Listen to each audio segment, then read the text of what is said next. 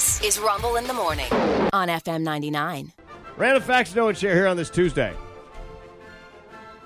Coffee breaks came from a tradition in the 1800s called the Elevenses. The Elevenses? Yeah, at around 11 o'clock, everybody would take a break and do a shot of whiskey. Ah.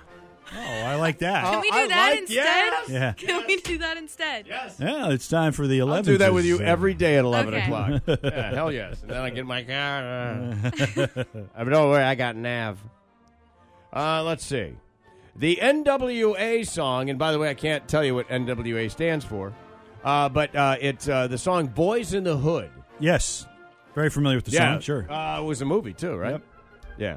That song did not make the top 100 chart when it debuted in 1987, but it did reach the top 100 when Straight Outta Compton came out in 2015. Oh.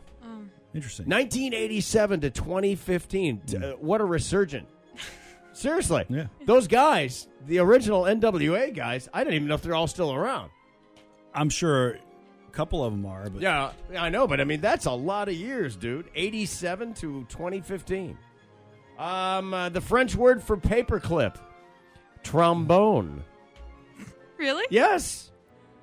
Yes, isn't that crazy? Trombone kind of looks like a paper. That's what they say. If you think about it, that loop on a trombone kind of looks like a paperclip.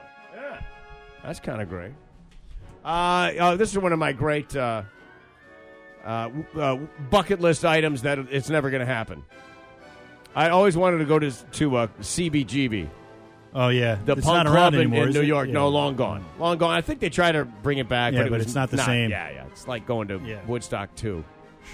The Ramones played 74 shows at CBGB in the year 1974. Okay. 74 shows in a single year. All of them, in fact, in the last 4 months of the year. So there can only be like 120 So they were there days. every night, pretty much. much. But their average set was only 17 minutes. Oh. So apparently we're quite deep for the stage. Ah. Like going to see stand-ups in New Yeah. York, you know? Yeah. All right, and then finally this.